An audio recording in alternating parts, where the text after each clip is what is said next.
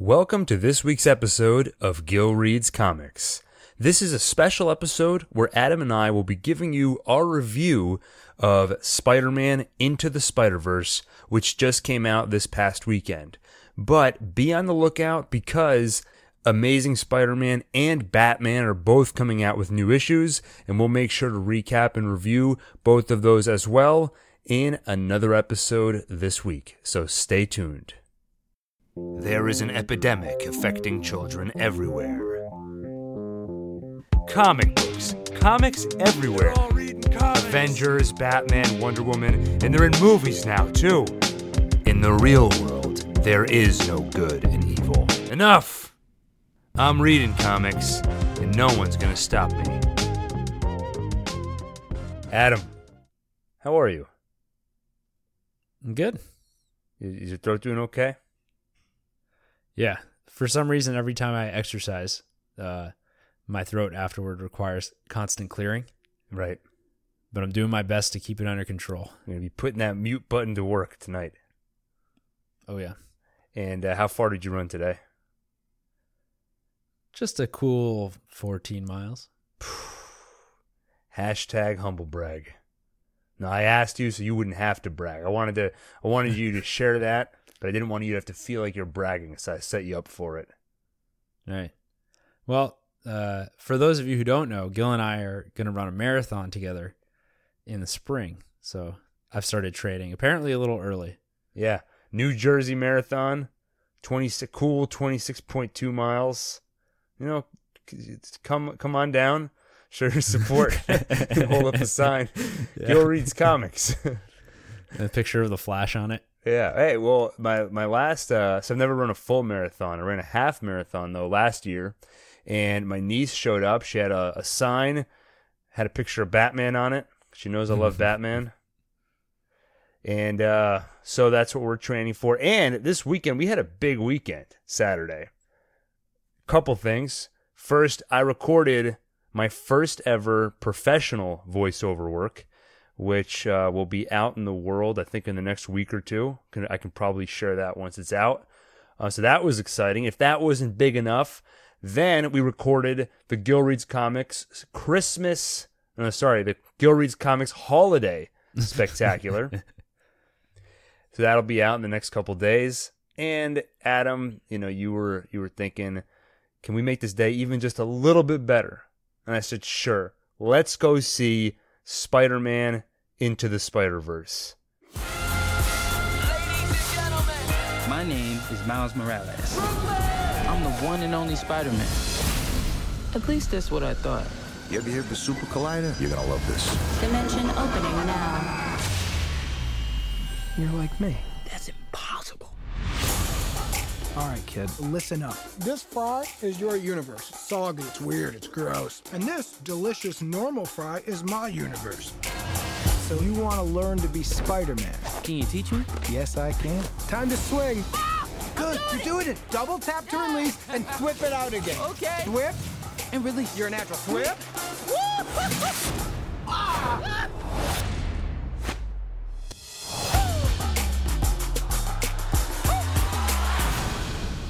We'll start out, no spoilers for probably the first 15 minutes or so, and then we'll give you a clear indication of when spoilers begin, if you haven't already seen the movie. Or you can also check the show notes where we'll mark off where the spoilers start, so don't worry about that. So, Adam, let's get right into the review. Give me the headline. Top line, what did you think of this movie? Overall, very good. Definitely recommend anyone who's remotely interested should see it. They'll probably like it. Yeah, and it's a lot of people agree with you. It's got, I think, a 97 or 98% on Rotten Tomatoes last time I checked. Doing very well at the box office. Even before the movie came out, it was tracking so well that Sony announced a sequel and a spin-off, which will be led by Spider-Gwen and a couple of other female Spider characters we haven't met yet. Silk. Comic book fans will know who that is. So, Adam, I'm sure you're scratching your head. Spider Silk? No, just Silk. Right, but spiders make silk webs. Right.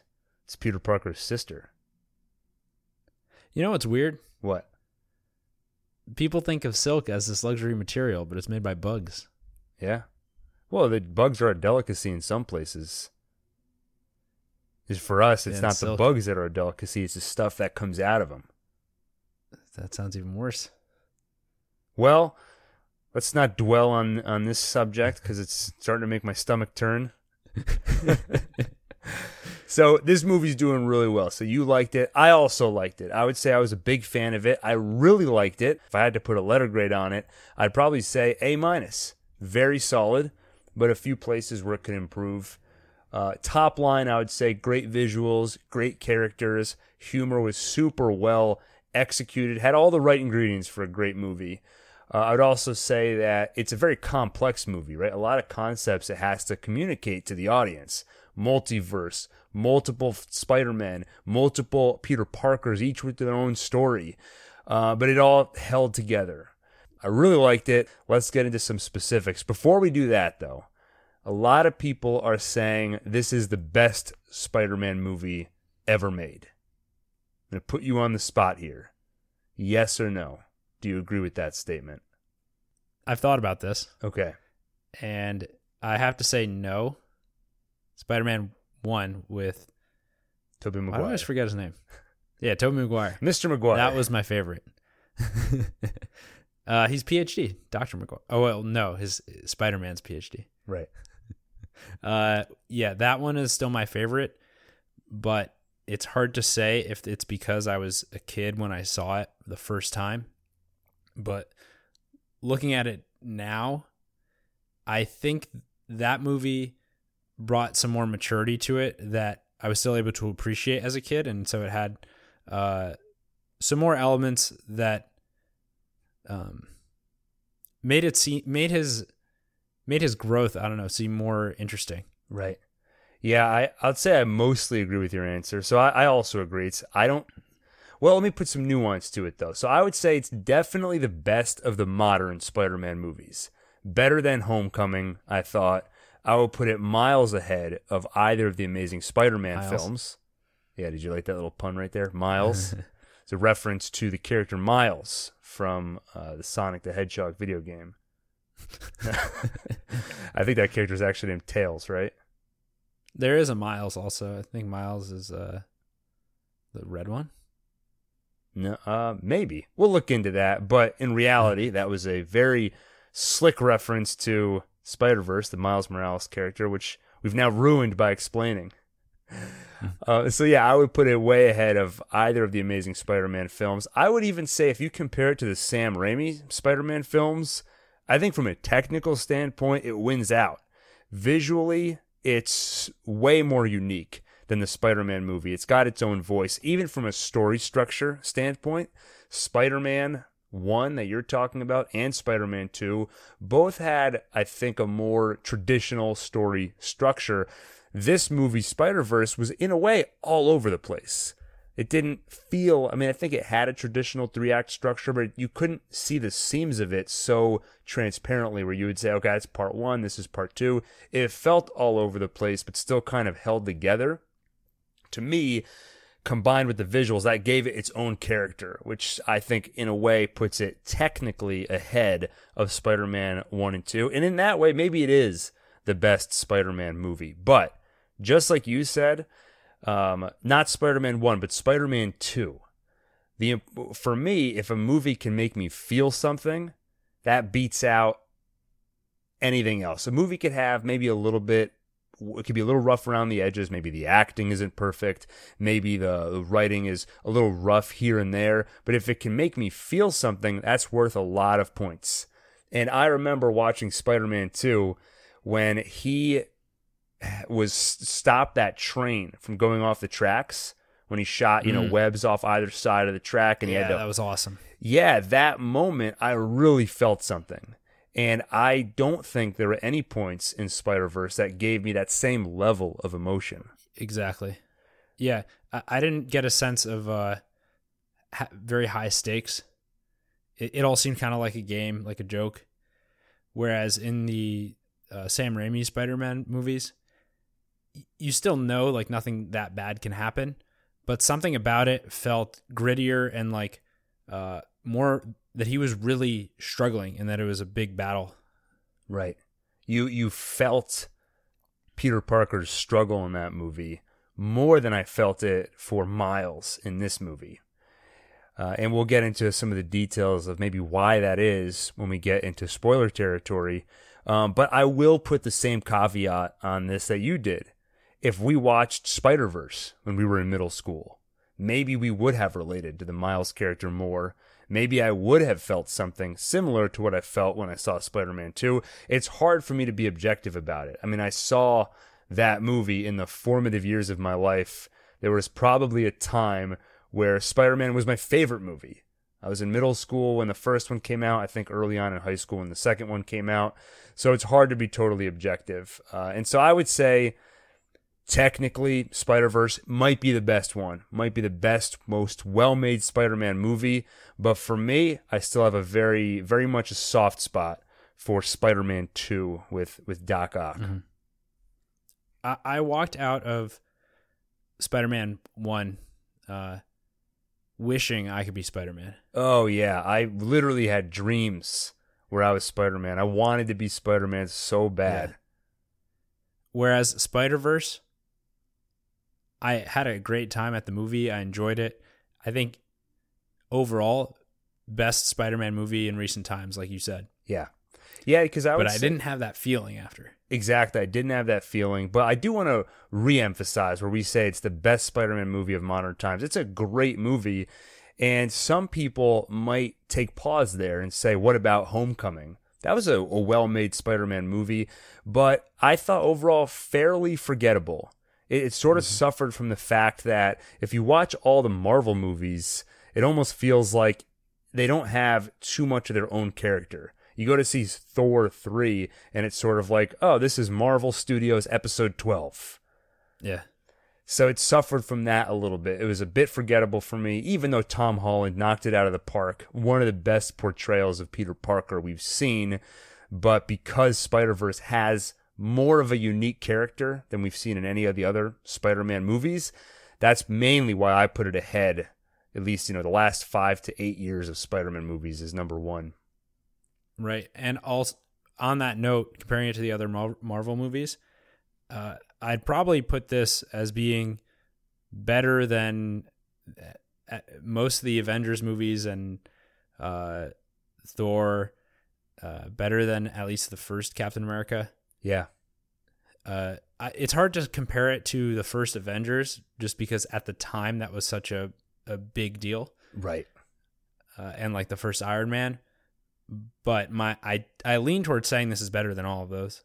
Yeah, I'd have to think about that one. I would say Infinity War I really enjoyed, but I've noticed that lately with the Marvel movies, I am starting to get bored during the action sequences. Mm-hmm. I love the banter between characters. I love the emotional stakes. All that stuff is great, but when the fight scene starts, I start to feel like I've seen this before. I probably know the way this fight is going to go, and I start to tune it out. That did not happen once with Spider-Verse. I was captivated the entire way through. So I'd have to think about it a bit, but I might put it ahead of the Avengers movies, including Infinity War. Yeah, and on the note of feeling bored, I definitely get that with a lot of the Marvel movies now, just because they're so formulaic, and then again, the fight scenes, there are no real surprises, and the mechanics just feel the same from one movie to the next. Whereas in Spider-Verse, even though you can be reasonably sure that nothing too surprising will happen in any given fight, you can really enjoy it just for the visual experience, which is like nothing you've ever seen before. And you're hitting on something which is a very real thing for the Marvel movies, because I forget which movie this was. I believe it was Captain Marvel. The new Captain Marvel movie that's coming out, they really wanted to have a female director for that movie, which makes sense. And I forget who it was, but there was one director who turned down the movie. And she said the reason why is that Marvel told her, don't worry about the action sequences. You're not going to be directing those. And that's, I believe that's their policy for all of their movies. The director of a Marvel movie they don't direct the action sequences. They have a team, or they have somebody that's kind of the fight scene expert, and they come in and do it. So it's not shocking that the fight scenes between Marvel movies all have a very similar look, and why it's hard to give them enough unique character to make them interesting.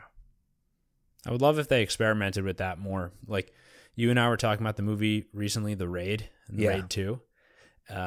And like, you've never seen better fighting in any movie than in this. And John Wick also has great fighting, and it seems like John Wick's fighting style was inspired by The Raid a little bit. Yeah. Mad Max Fury Road, that's another one. Right. And so I bring this up to say there are many different ways to do a fight scene, and you're selling yourself short if you just kind of outsource it to this cookie cutter style. Yeah. 100% agree with that. I think it's... We'll move off this topic in a moment, but I'll just say my older brother, he's somebody that hasn't been on the podcast yet. I have another older brother besides Alon, Oren. He's not into action movies at all, and I had to work pretty hard. I still haven't gotten him to watch it, but I told him, even if you're not into action movies, you've got to watch The Raid 2. I think a lot of people think they don't like action movies, but that's because they've gotten so bored by them, and they don't realize that you can do unique and different things with them. And I think some people have started to realize it. You gave some great examples. I hope we see more of that. I hope we see more of it in superhero films. Moving on from that, let's get into some specifics. Let's try to stay non-spoilery for just a few more minutes. And do you want to give me, bullet points? What were some of the things that you've already touched on some of them probably, but what are the things you liked about this movie specifically? So number one, and I think this is number one for everyone, is the art. Right. So you described the aesthetic as being similar to the Peanuts movie, which after watching the trailer for it, I agree with the basic idea, which is that they both have the same approach toward taking something that is originally two-dimensional and putting it in a film. Where Spider-Verse, I think, is in a league of its own, is just the use of color and like abstract shapes. It's exactly like what a comic book would be if you could actually put it in film form. It's not a comic book movie. It's a comic book movie. Right. It's there's a lot of movies that we've watched and people will say, oh, it was like taking a comic book and putting it on the big screen. This is the most true that's ever been, down to some really kind of intricate things. Whenever there was a close-up shot of a character, you would see some texture to their skin. The same way when you look very close at a comic book and you see kind of the dots where they were filling in the colors. Right, the way it's printed. Yeah, so it's not just the surface level stuff where you see literal narration boxes in certain places. But that, yeah, I agree. That aesthetic worked so well. Yeah. What's cool is they don't just make it look like it's on paper, but they also make it look like you're really there and seeing it with this sort of fake depth effect. So traditionally, the way you give a sense of depth in a film, like the most basic way would just be to blur out what's in the background, which mimics the way the human eye really works, because when you focus on something close, everything behind it gets blurry. But what also happens when you focus on something close is the things behind it form a little bit of a double image, right? Because you're going cross-eyed to look closer. So the things behind it should go blurry and a little bit double. And they actually did that in the movie. And so for the first, it takes a second for your eyes to adjust because you're watching it and you almost think like, oh, I didn't get my 3D glasses. Yeah. But it actually works really naturally, and it's really cool because it provides like an extra sense of 3D and depth than even a live action movie would, while also being like very two-dimensional at the same time. Right. And the look of the film not only was just interesting and awesome, it also so well suited this story, because you need to tell a story where you have Peter Parker and Miles Morales walking around with a small anthropomorphic pig. That would have looked insane in a live action movie, and they didn't want to go full cartoon. this is the perfect in-between where that doesn't look ridiculous. Spider-Ham character, I thought, played really well in this movie, and I think a lot of that is because they picked the right visual, because they knew they were going to have so many different visual styles clashing, and this was the way to make that work seamlessly. Each of the Spider characters come from a different world, and we get glimpses into those worlds, and each of them have their own unique style, not just the obvious ones like Spider-Man Noir, where it's all black and white, but Spider-Gwen has sort of a steampunk, almost a Blade Runner-esque look to it. You get a glimpse of that world. Each one looks unique. Each one is inspired by the comics that they're based on. The visuals worked, I thought, so well in this movie. Mm-hmm. And speaking of the other dimensions, another aspect I liked a lot was the relationships between the characters. Like their dialogue and banter was very funny, but then they could also turn serious and make it believable. And especially the sort of the main side character was Peter Parker, who was kind of more of a sad sack and a little bit of a loser who had a lot of regrets. Mm-hmm. And so he got to mentor Miles Morales through the journey of learning how to use his powers. And that gave him more of a sense of meaning too. And I liked watching that because it'd be really easy for this movie to just be this blast of optimism and all this color, and which would kind of make it less believable. So to have this more adult, kind of burned out character, you can relate to elements of both sides.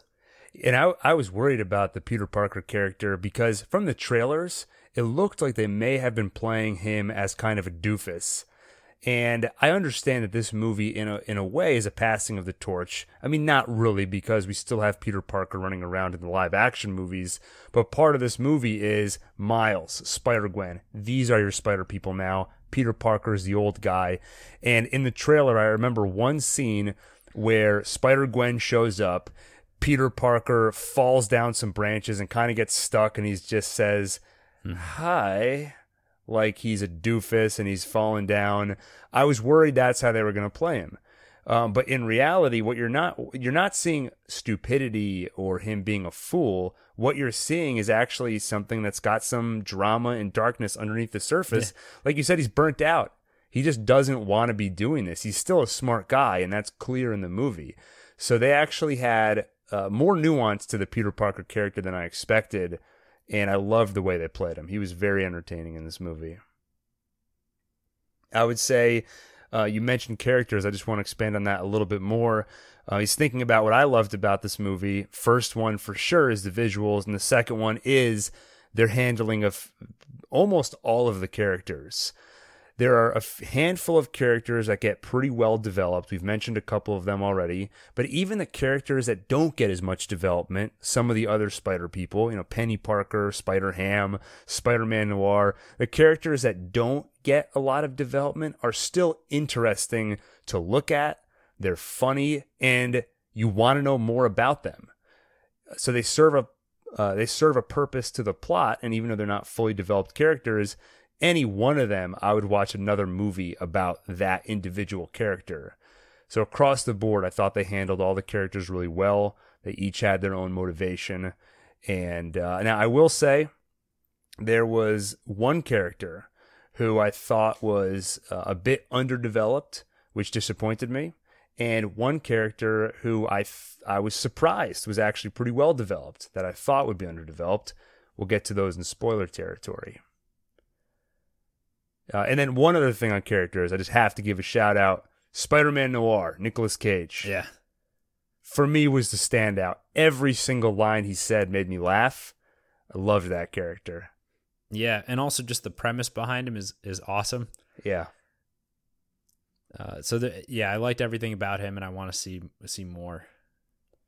Anything else you would say you liked about this movie that you can get into without diving into spoilers? I liked the pacing of the movie. Like you said before, there were a lot of different threads kind of happening simultaneously, which I guess is sort of expected in a movie with so many dimensions intersecting. Right. but I enjoyed that it moved quickly. I never got bored, but it also wasn't nonstop action. There was plenty of just exposition. Yeah, no, agreed. Great pacing. We've mentioned it a few times, but this movie easily could have been just a mess with so much going on. But they made it somehow. They made it easy to follow. One more thing I'd say, just going back to the visuals for a second. You mentioned how they got into areas of the film where it would become really abstract and really interesting. It kind of reminded me of something we haven't seen in animation in a long time.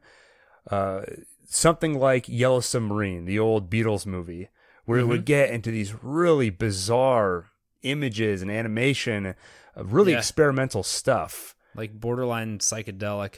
That's the word, psychedelic. There were scenes of this movie that went into territory where I just thought you couldn't create this without the budget of a big budget Hollywood movie. So it's awesome that the creators of this movie decided to take that and use it to create something visually interesting. Yeah, there were times during the movie where I would just kind of sit back in the seat, and it was like sensory overload, and I was like, my brain keeps trying to like integrate what's happening visually on the screen, but you kind of just give in and allow this just influx of color and light and shapes. Yeah. But it works well, and it's very cool. Right. There's no surprise that at our theater, we were given an epilepsy warning because there is so much insanity going on the screen. All right, let's go from there into what we didn't like. And for this, do you want to just, let's say, dive into spoilers right now? Yeah, because the points that I have a little bit of an issue with are ones that are pretty specific. So yeah, agreed. All right, everybody, we're going to go into spoilers in 3, 2, 1. Comic or comic-related spoilers. All right, Adam, why don't you take it away? Okay. So as much as it was great from a visual perspective, and that I liked how the fights were different and not boring because of how visually interesting they were, I didn't like that most of the time that there was a fight, the gravity just disappears and they enter this abstract space of you don't really know what's going on. It's sort of, there's no sense of danger in the fight because it's like they're swimming around in like some kind of weird just abstract space. Yeah, you're talking probably specifically about the final battle where they're in the accelerator, because I walked away with the same feeling that you did about the fight scenes. But if you think back, there were some fight scenes earlier on that worked pretty well. The original Peter Parker Green Goblin fight where Peter was killed, much more grounded fight sequence. And the when they ran into Doc Ock, the female Doc Ock in the lab, again, that was in a building, a much more structured fight scene. They ended up in the woods. That worked pretty well. But I agree, there was at least one point where it went too far. When they were in that accelerator at the end, like you said, they start floating around. The rules become unclear. And so the rules of the fight and the space of the fight, to me, became unclear. So when our characters do well, you don't know why they did well. What allowed them to triumph in that moment? A bus just comes floating out of the side of the screen and hits one of the villains. And it's funny, but it's hard to really feel triumphant when you don't really know what the heck is going on. Yeah. I'll say this, though. I did like that I always knew why the characters were doing what they were doing. Like, if I watch a Bourne movie or James Bond or something, sometimes it's like I don't really know what's going on or why. I just know that the action is cool. That's true. And what was funny is you know what's going on. You have a pretty good idea of it, but it's almost not super important. Like, yeah, they're going to turn the machine on. It'll kill a bunch of people. It's not good. Peter Parker's been through this sort of thing so many times. He says to Miles something like, "Oh, these are typical Spider-Man stakes. Don't worry, we'll get through this." Yeah. They kind of call attention to that. And he's like, and now Kingpin's going to say, you have 24 hours. And then he goes, you have 24 hours. Yeah, that was great. That was great. Oh, wait, speaking of Kingpin, what did you think of the look of Kingpin? No pun intended, but he looked a little comical. Yeah. Like if you take a pug's face and then you took its body and you made it 50 times larger than it really is, and then its whole body was surrounding the front of his face, that's what he looked like. Yeah. I'll say I didn't love it. That was the one character design that I just wasn't on board with. Because every other character besides Spider-Ham, every other character looks like a person with slightly exaggerated features, maybe. But Kingpin just felt really bizarre to me. I didn't hate it. It didn't take me out of the movie or anything. But I don't know that I was on board with that. Yeah. I wavered between finding it funny and just finding it weird. Another thing that bothered me more, the more I think about it, the more it bothered me, was the lack of webbing.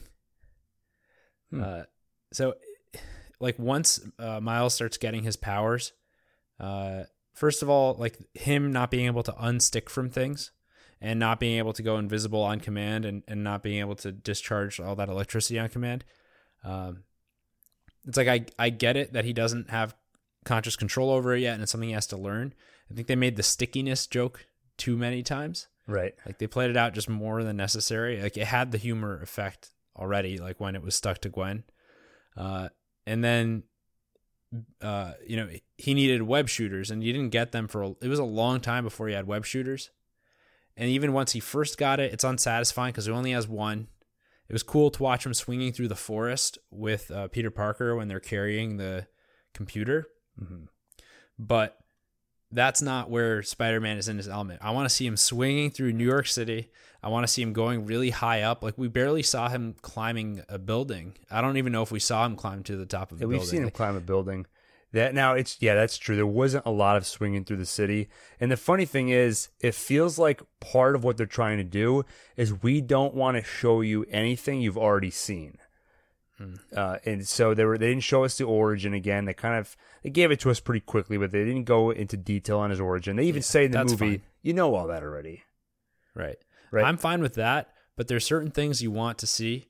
Yeah. I want to see him climb a building, like the tallest building in New York, and perch on the ledge and look out over the whole thing. Although it makes sense because he doesn't live in Manhattan in this one.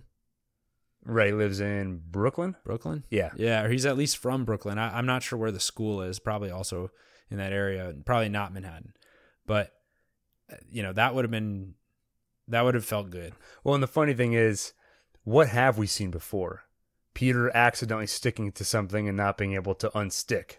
And yeah, you're right. If you're going to show us something we've already seen before, I'll take swinging through the city over, Miles' hand getting stuck to something. Yeah. Though, having said that, I do want to just point out there was at least one awesome shot of Miles when he when he jumps out of that building and the whole screen turns upside down. So he's falling down towards the city, but it looks like he's falling up. I think it's in the trailer on one of the posters. Mm-hmm. That was incredible. Yeah, I love that. And also just in general, along the lines of how he related to his powers and how they made us feel about the powers. They didn't make it seem all that like those powers are a gift. You know what I mean? I wanted it to feel like a gift. I get that it's hard to like figure out what to do with your life once this happens, but Miles never really seemed excited that he could do the things that he could do. He just seemed freaked out and scared, which makes sense because that's probably how a normal person would react. But this is like the comic book universe. This is where you can live out fantasies. I wanted to see him, you can struggle with the powers, but I wanted to see him embrace it and get happy about it. Right. And I wanted to leave thinking, damn, I wish that would happen to me. Yeah, the tough thing is, in this case, he got his powers in the midst of a horrible situation, and the villains were already there. It's not like the original Spider-Man film where he gets his powers and he has a little bit of time before Green Goblin shows up. Yeah. Like, remember in the original one where he wakes up in the morning and he puts on his glasses and everything goes blurry? Right. And he takes them off and he can see better. Oh, and then he sees he's got a 6-pack. Yeah. Like, that was cool. Yeah. Yeah, that's true. That didn't occur to me during the movie, but now that you pointed out, there really wasn't much where you felt like he was having fun and enjoying having his powers. Regarding his powers, the thing I noticed was how quickly he seemed to adapt to them. When he freed himself from the webbing, after Parker webbed up Miles because he didn't want him to get involved in the sort of final battle, after Miles freed himself and joined the rest of the Spider Gang to fight Kingpin in the accelerator, it didn't seem like he was struggling all that much with how to fight. Yeah, suddenly he was an expert. Right. And I remember thinking, it's like, that happened because he kind of reached rock bottom. Yeah. Right? Like, they all kind of abandoned him, and his uncle died after, and he found out he was a villain, and now that it's like a prerequisite to being a good fighter is that you have like a dark side. That's kind of what the movie made it seem like. Like, suddenly he just knows how to fight better. Right, he hit rock bottom, and that gave him an appreciation for kind of the struggle and what he needs to get done. And I can actually buy that would trigger him being able to control when he sticks and unsticks, being able to control his invisibility, his venom shock, or whatever that ability was called. I can buy that because that's mental. But suddenly being able to fight, and I'm not saying he was an expert, but I am saying that in that final battle with Kingpin, it didn't seem like I was watching somebody in one of their first fights ever. Yeah. And I think they could have had it look like that because it still would have been believable for him to defeat Kingpin because Kingpin is a human. It's not like he's fighting a super-powered foe. So I wish we saw a little bit more struggle in that final battle. You know what we needed? A training scene. Yeah. And they had the perfect setup because his uncle has that punching bag. Oh, that's right. Yeah. And also the training scene in Creed 2 was too short, so I like that. I need a little bit more to fill that hole anyway. Oh, it's funny you bring that up because that was one of the comparisons I drew is when I was worried about how they were going to treat Peter Parker in this movie. And I was worried he would be a buffoon, kind of left to the side. But the approach they took was more like Creed, where Peter Parker was Rocky. He was the older trainer, and Miles was Apollo Creed's son, Adonis. But so Rocky's the trainer, Peter's the trainer, but they do still have their own emotional journey in the movie. So that was kind of a comparison I saw between both of these films. Yeah, I thought about I kept thinking about Creed for some reason. But yeah, I would have loved to see some kind of training scene or just something to get me pumped up. Yeah. And then that would explain why he can fight so well at the end. Although I still would have liked to see some more struggle. Right. One possible way they could have done that is if I think they established the connection that he shared with his uncle, but they didn't make it strong enough for me to feel sad when he died. Right. I liked that they had him turn good. Like, we want to see that kind of in his last moments, but it didn't feel, none of it felt that impactful just because the relationship wasn't that established, and also nothing about his villain side had been explored. We didn't know anything about how he came to be that way, what drove him into being evil. They could have explored that further if, maybe when he discovered that he was a villain and he found himself about to kill his own nephew, not realizing it was his nephew, he has a change of heart. He lives long enough to train him, and we learn a little bit more. They get closer. Then he dies. Then we're sad. Yeah, I don't know how well that would have played out necessarily of him like about to die. He becomes good, then he trains him. No, not about to die. In this in this other dimension, he doesn't get shot. Right. I got you. Yeah. So you're saying that he's not about to die. He doesn't get shot. He trains Miles, and then you have the tragic death. Yeah. I could see that working, but I also do like the complicated emotion it must be creating for Miles that he learned his uncle was a villain in the moments before he died. So he doesn't really get a chance to have that kind of reckoning, that change of heart. Well, then show us that bothers him. Yeah, you know? fair. We didn't really see Miles struggle too much with learning that his uncle was a villain. Mm-hmm. And I mentioned earlier that there was one character who I was disappointed was underdeveloped, and you already pointed it out. It is Uncle Aaron, Miles Morales' uncle, who turns out to be a supervillain because they hinted early on that his uncle was not the best guy in the world. But what they showed us was spray painting and things like that. It's a pretty big leap to go from spray painting to I'm willing to murder a child. Yeah. Because he was a villain. He was ordered to kill the new Spider-Man. The only reason he didn't is because he found out it was his nephew.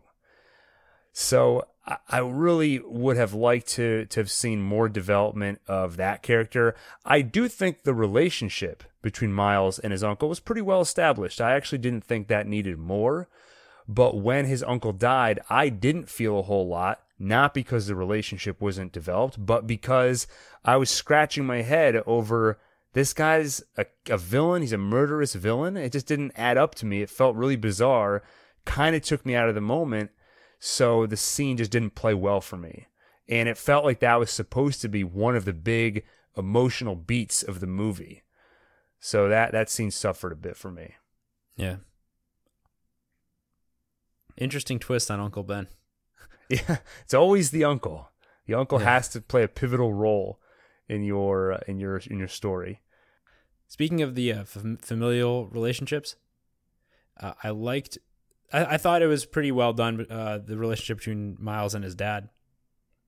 Yeah, I did think that was well done. It was kind of cheesy in the trailers where you see him getting out of the car and his dad comes on the megaphone. He's like, "Oh yeah, I love you. You have to say it back to me." He forces him to say "I love you" back in front of his whole school. But it was really well done in the movie. It's similar to what we've been saying about the other characters, where every character has their own emotional arc. Miles' dad doesn't exist purely as, oh, that's Miles' dad. He has his own arc. He's struggling with his son. And that in and of itself was an interesting story to watch and play out. Had a satisfying conclusion. I don't want to beat up on the movie too much. I feel like I think we're spending more time on what we didn't like than what we did like. And that's not because we disliked more than we liked. It's just because I think the things we liked were so big, right? We're talking about the visuals. There's not a lot of words to describe that, but it's a big part of what we liked about the movie. Mm-hmm. But before we move on from what we didn't like, I do want to spend a little more time, because we've alluded to it a few times, the emotional stakes. We've talked about how we both enjoyed the movie. We found it funny, but didn't feel a whole lot besides laughter. And to me, it felt like the movie was pulling its punches. There were moments where the table was set for a really emotional moment, and then it feels like they took a step back from it. One of the biggest examples for me is one of my favorite pages of Spider-Man ever is in the world of Ultimate Spider-Man. There was a story called Spider-Men. Came out a few years ago. It was written by Brian Michael Bendis. Very similar story to what we saw in Spider-Verse. Our Peter Parker from our world travels into the Ultimate Spider-Man world, and he meets Miles Morales in a world where Peter Parker is dead. Now, our Peter Parker, Gwen Stacy is dead in his world. Gwen Stacy is alive in Miles' world. So, anyway, all that being said, Peter and Miles go to Aunt May's house. When Aunt May comes out of her house, she starts yelling at Peter Parker in his Spider-Man outfit because she assumes that he's an imposter, essentially wearing her dead nephew's costume. Then when he takes his mask off, you can just see tears streaming down his face. And she's crying, Gwen Stacy's there, and it's an extremely emotional moment. One of the most moving pages of Spider-Man I've ever read. They essentially recreate that scene in this movie. Miles, Peter, and I think Gwen, they go to Aunt May's house, and it could have been a very emotional scene because in Peter's world, Aunt May is dead. But it's mostly played for laughs, I thought, that scene. She comes out and she says, oh, you're going to need name tags for the number of spider people around here. She brings them down into essentially the Spider-Man equivalent of a bat cave. And that could have been a great emotional moment, but they kind of just went right by it. Yeah, they kind of just went for the badass grandma trope. Yeah. When, she's grieving, and there could have been a lot more feels. Yeah. In general, I didn't feel a lot of grief in this movie. Aunt May, MJ, all the people that would have missed Peter Parker. It didn't feel like they really. They felt like they were shying away from that grief, and I don't know if it's because they want to gear this more towards children, or maybe it's just the tone they're going for. They want this to be primarily a comedy, and if that's what they're going for, knocked it out of the park. I was laughing the whole movie. Yeah, I suspect in part it has to do with the audience, and I think they're trying to do a lot with this because they have to make it a fun movie for kids. They can't go too dark, but they went dark enough to show someone die and to show someone with severe depression. That's true. That's true. And it's like we want them to go darker because it makes it more dramatic, right? And that's something that gives us a greater sense of depth. True. It is, but funny they would that lose some of the kids, I think. Yeah, agreed. They would lose some of the children audience if they went too dark. I don't want that much darker. 5%, 7% maybe. It is funny though that we're asking for more darkness out of a children's movie. Like you said, the Peter Parker in this movie is borderline suicidal. I mean, actually, he is so ready to volunteer to stay behind in Miles's world, to stick what he calls the goober into the accelerator. And it almost feels like, Peter, you don't have to do that. No, I want to do it. It's fine. Just leave me here. So, you seriously don't have to do this. Nah, I definitely do. Miles, stay out of this. So it's pretty funny. All right, enough about what we didn't like. Let's just geek out for a few minutes. Spoiler territory and some of the stuff we loved and liked in this movie. I'll just give you one and then give you a chance to put out a few more. Spider-Man Noir's fascination with the Rubik's Cube. Yeah. That was such a great way to reveal to us that he sees in black and white. That was maybe the biggest laugh I had in this movie. He stares at the Rubik's Cube, and I forget exactly what he says, but something along the lines of, I don't understand this, but I will. And then I love at the end we see him in his home dimension, like with the thing on display, and like it looks like it almost looks like maybe he's getting an award for having figured it out. Well, the Rubik's Cube has become an attraction of sorts. Yeah, where he's hosting it at like a carnival type of setting. Yeah. I wonder how he managed to participate in all the fight scenes when it just turned into just like a cloud of color and shapes. For him, it just would have just been all gray. His mind must have been exploding. Yeah. What else? What else did you like? Well, I want to stick with Spider-Man Noir for a second. I would love to see him fighting Nazis. Oh, yeah. He said that in the movie, right? He mentioned he fights Nazis. He's a slugger. So that's the vibe I got from him. Yeah, all of the slang they used, which I'm pretty sure they just made up for this movie. Yeah. I don't remember any of them, but they were so funny. And Nicolas Cage delivering those lines knocked it out of the park. Yeah, perfect casting. Like you said, I tweeted this the other day, but I would love to see a Spider-Man Noir spinoff. Yeah, me too. Absolutely. And there's so much spin-off and sequel potential here. Oh yeah, tons. You could take this in a million different directions, which we'll talk about. I do want to talk about what do we want to see next, but other stuff I loved in this movie, the relationship between Miles and Gwen. It didn't go full-on romantic. They were definitely hinting at that, and I'm sure that will move along and progress in the sequel. But I really bought the relationship between them from the start. I thought it worked really well. Yeah, I agree. It was really funny the way it started, and how his uncle taught him to go, "Hey." That was a great callback too. When he used it on Kingpin, I think he put his hand on his shoulder and said, "Hey," and then zapped him. Yeah, and That that's was when he great. finally could control his electricity.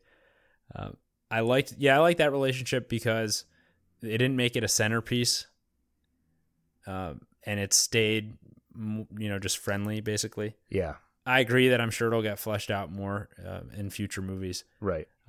which I think could be well done. Like, one of the things I'm hoping to see is that we see him grow up and like actually mature, like show the process of that happening. And I think Gwen could play a role. Yeah, for sure. Doc Ock, I thought that was a great twist. Yeah. And I love the way they did it too. This scientist, female scientist, she finally says her name. Dr. Octavius. Peter Parker, I think, says, "Your friends don't happen to call you Doc Ock, do they?" She says, "No, but my enemies do." And then she comes out with her arms or her tentacles, and they put a different spin on it. Her tentacles almost seem more like bubbly and biological than the mechanical arms that we're used to. Yeah, I thought that was a good character design. Yeah, great character design. And we already mentioned the shot of Miles falling into the city, which was awesome. I think last thing I'll mention, I could go on and on about like the different moments I loved in this movie, but Spider-Ham, I thought he was hilarious. Yeah. He was awesome. His intro specifically, when he starts to sing and they kind of cut him off like a cartoon character, was great. Yeah, they did an awesome job not sacrificing the cartoony elements of him without making it feel like he didn't fit in. It was just the right combination. Right. And before we get into what we want to see next, got to talk about after credit sequence. Yeah. That might have been my biggest laugh, actually, at the movie. Yeah, that was hilarious. Yeah, Spider-Man 2099, who, if you're unfamiliar, Marvel a long time ago did a line of 2099 comics where they showed what our heroes would be doing 100 years from now, the next generation of characters. So this was a version of Spider-Man in the future, voiced by Oscar Isaac, big actor. You might know him as Poe in Star Wars. You also saw him in Ex Machina, so big actor. So I'm sure Spider-Man 2099 will be playing a role in sequels or spin-offs. And then he runs into Spider-Man from the 1967 animated series, and they recreate a meme. Did you know that was a reference to a meme, by the way? The pointing? Yeah, there's a meme of two characters dressed up as Spider-Man pointing at each other. No, from a I few just knew years about ago. the meme of Spider-Man sitting at his desk. Right. But that's how you use an after credit sequence, right? It's a little bit hinting at a sequel, but then just gives us an awesome 1 or 2 minute, entertaining sequence. Yeah, that was awesome. I wanna rewatch that. I hope it's on YouTube somewhere. All right, we've got a sequel coming out. We've got at least one spinoff. What do you want to see from the future of these Spider-Verse movies? So one prerequisite that I want is that they solve this glitching out problem, so that there's no pressure where at some point you automatically must go back to your dimension. Right. Each of the characters, when they're in a universe besides their own, they glitch out and eventually they'll die. So you can't spend too much time outside of your world. Yeah, I think Peter Parker said that the interdimensional travel doesn't make his atoms very happy. So I want to see that. Obviously, we both want that spinoff to be Spider-Man Noir. I think it probably won't be. Well, they've already announced the spinoff is going to be a female-centric movie. Oh, Spider-Gwen, right. Silk, Spider-Woman. Before we actually get too far into what we want to see next, we should talk about the ending. Because there was it happened very quickly right before the credits rolled, but Miles is lying in bed. You kind of see a colorful swirl above him, and you hear Gwen talking to him, asking if he can talk for a second. Huh. That happened so fast you didn't even catch it? I noticed it, but I didn't process it because I was just waiting for the end of the credits thing. So in the comics, they're out of the Spider-Verse event. They created this group, the Spider, I think, Web Warriors, and there were a group of spider people. Gwen was one of them. They each had essentially a wristwatch, which they could use to freely travel between dimensions and use it to communicate across dimensions. So I have a feeling that Gwen was able to communicate with Miles at the end of the movie using a device like that. And I'm guessing that device will also allow them to spend time in another universe without the glitching. So that may have been a hint at this problem being solved for you. Perfect. So they solved that. That's off the table. Check. What else do you want to see? The Japanese one, Oh, was that Penny Parker. Penny Parker. Yeah, I want to see like an anime about that. Oh, I would love that. I could see Yeah. them doing a 20-minute anime. You know, for Blade Runner, they actually did a series of quick anime shorts before that movie came out, and I think they just announced that they're doing more of them. So there's some precedent for this. So Disney, Sony, if you're listening, I would definitely watch even just some shorts. Give us some anime Penny Parker. Yeah, she was funny. She was. I'd like to see her character developed more because it's I don't know exactly what's going on there. I think she has a telepathic link with her spider, which is in that suit of armor, and she's from very far in the future. I'd love to see more of that world. Yeah, I like the idea of the spider being her companion rather than like just transferring the powers into her. Like she harnesses the spider into this bigger enclosure that can do all this stuff. Yeah, it doesn't get left in the dust like in the classic Peter Parker tale. You owe everything to that spider. And you don't even know where it is. It's probably its corpse got brushed into the trash by a custodian 30 years ago. You It don't even belongs care. in a museum. For me, I'd like to see. I mean, they set up a world here where we have a chance to do stories that wouldn't play as well in live action. We were never going to see a Spider-Verse movie with Tom Holland, you know, with live action. So I really want to see them take advantage of the fact that they can tell some interesting stories. Specifically, what I want to see in the next one, Superior Spider-Man. I think they could pretty easily use a 5-minute sequence to set up a world where Peter Parker and Doc Ock switch bodies. And I would love to see how the Superior Spider-Man character interacts with our Peter Parker, interacts with Miles Morales. It could make for, I think it would just be an interesting story to see he's part of the team. They don't quite trust him. He's struggling with his villainous side. I'd love to see that play out in one of these movies. You allude to a good point, which is that, granted, this isn't exactly in the Marvel sphere because it's Sony also, but they've expanded the horizons and possibilities of all these superhero movies now that they've embraced the interdimensionality. Right. Because it seemed like with the other plots, they try to keep things simple and somewhat believable relative to how crazy some of these comic book plots can go. But they managed to introduce us to multiple dimensions in a way that we can understand and we can follow along. So now they can do crazy stuff like people's minds and bodies are switching, which is something they've always held back from doing. Yeah. In all these movies. Yeah, exactly. This has opened up a world to, it feels like no Spider-Man story is off the table now, and I really want to see them take advantage of that, whether it's Superior Spider-Man or another equally insane and interesting story arc. I'd also like to see, this one's kind of a smaller one, I'd like to see more of Miles Morales' personal life.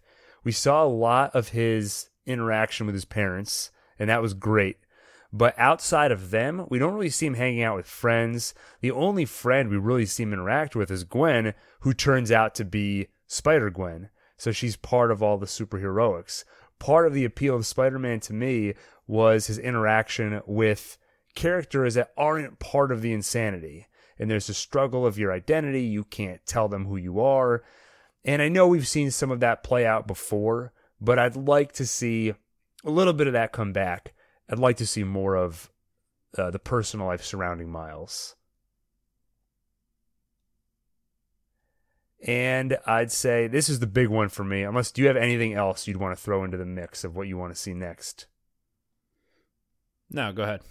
All right, the big one, tweeted this out the other day, but I think it's clear that this version of Spider-Man, this version of Peter Parker that was in Spider-Verse, is kind of a mix of the different Peter Parkers we've seen before. You can, in the intro to the movie, when he gives his backstory, it specifically references things that happened in the Sam Raimi movies. You had him stopping the train, the upside down kiss. You had the, which was awesome, by the way, recreating the Spider-Man 3 jazz sequence where he's dancing. Oh, yeah. Love that callback. So they've hinted at the Sam Raimi Spider-Man. I would love them to go even further with that. I want Tobey Maguire to voice a Spider-Man in this movie. Yeah. I want it to be our Spider-Man. And I'm going to take it a step further. I feel like Sam Raimi got kind of screwed over with that. He never got to finish his Spider-Man story. Bring him back as a guest director for at a minimum a 5-minute sequence where somehow he can give us closure for the Tobey Maguire version of Spider-Man. That would make me so happy. That would be amazing. I don't think there's a remote chance it'll happen, but I would love it. At least throw Bruce Campbell in there for a sec. Oh, they've got to bring in Bruce Campbell. Oh, here we go. Okay, now we're putting this together. You bring back Tobey Maguire, and then you bring back Bruce Campbell to voice Mysterio, because that's who he was going to be, I think, in the 4th Spider-Man. So let Sam Raimi do what he was going to do in Spider-Man 4. Let him give us some closure. And then, you know what? While you're at it, because we can do so many crazy things, bring in Andrew Garfield.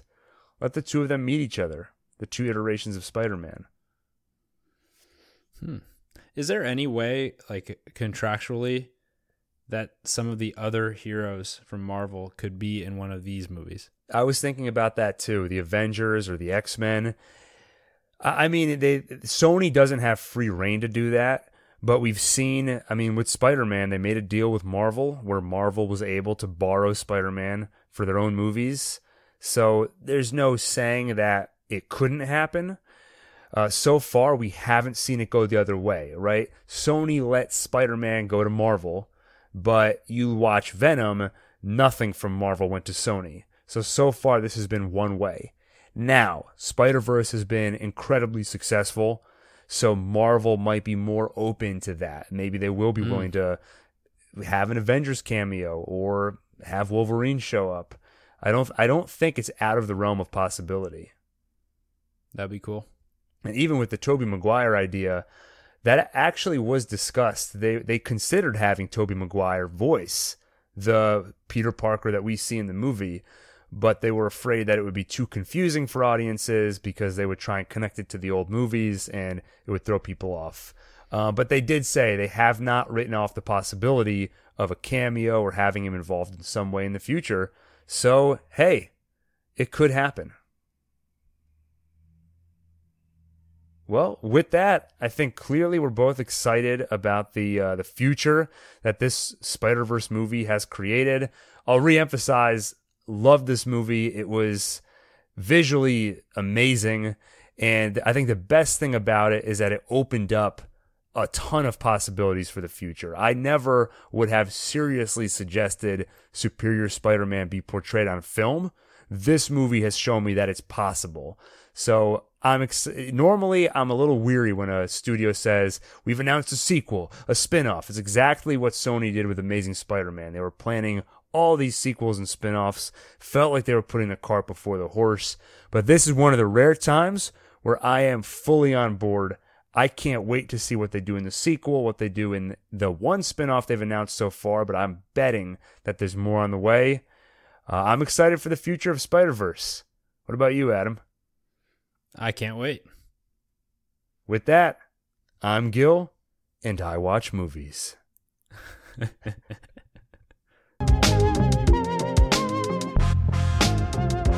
Thank you for listening, and if you enjoyed this podcast, please take a moment to leave a rating or a review in the Apple Podcasts app. That really helps us out. And be sure to check out our YouTube channel. There's a link in the show notes We do reviews on there. We'll have the Christmas Spectacular on there. And we're doing some other cool stuff. Specifically, you'll want to check out the Batman Who Laughs video recap, where it's done in a sort of dramatized way with voices, music, sound effects. I really think you'll enjoy that. And we're planning to do a lot more of that going forward for Batman, Spider-Man, and maybe some other characters. We were talking about maybe doing some for Spider-Man Noir because we both want to learn more about him. So thank you for listening, and stay tuned for another episode this week with our traditional recap of a couple comics that are coming out on Wednesday.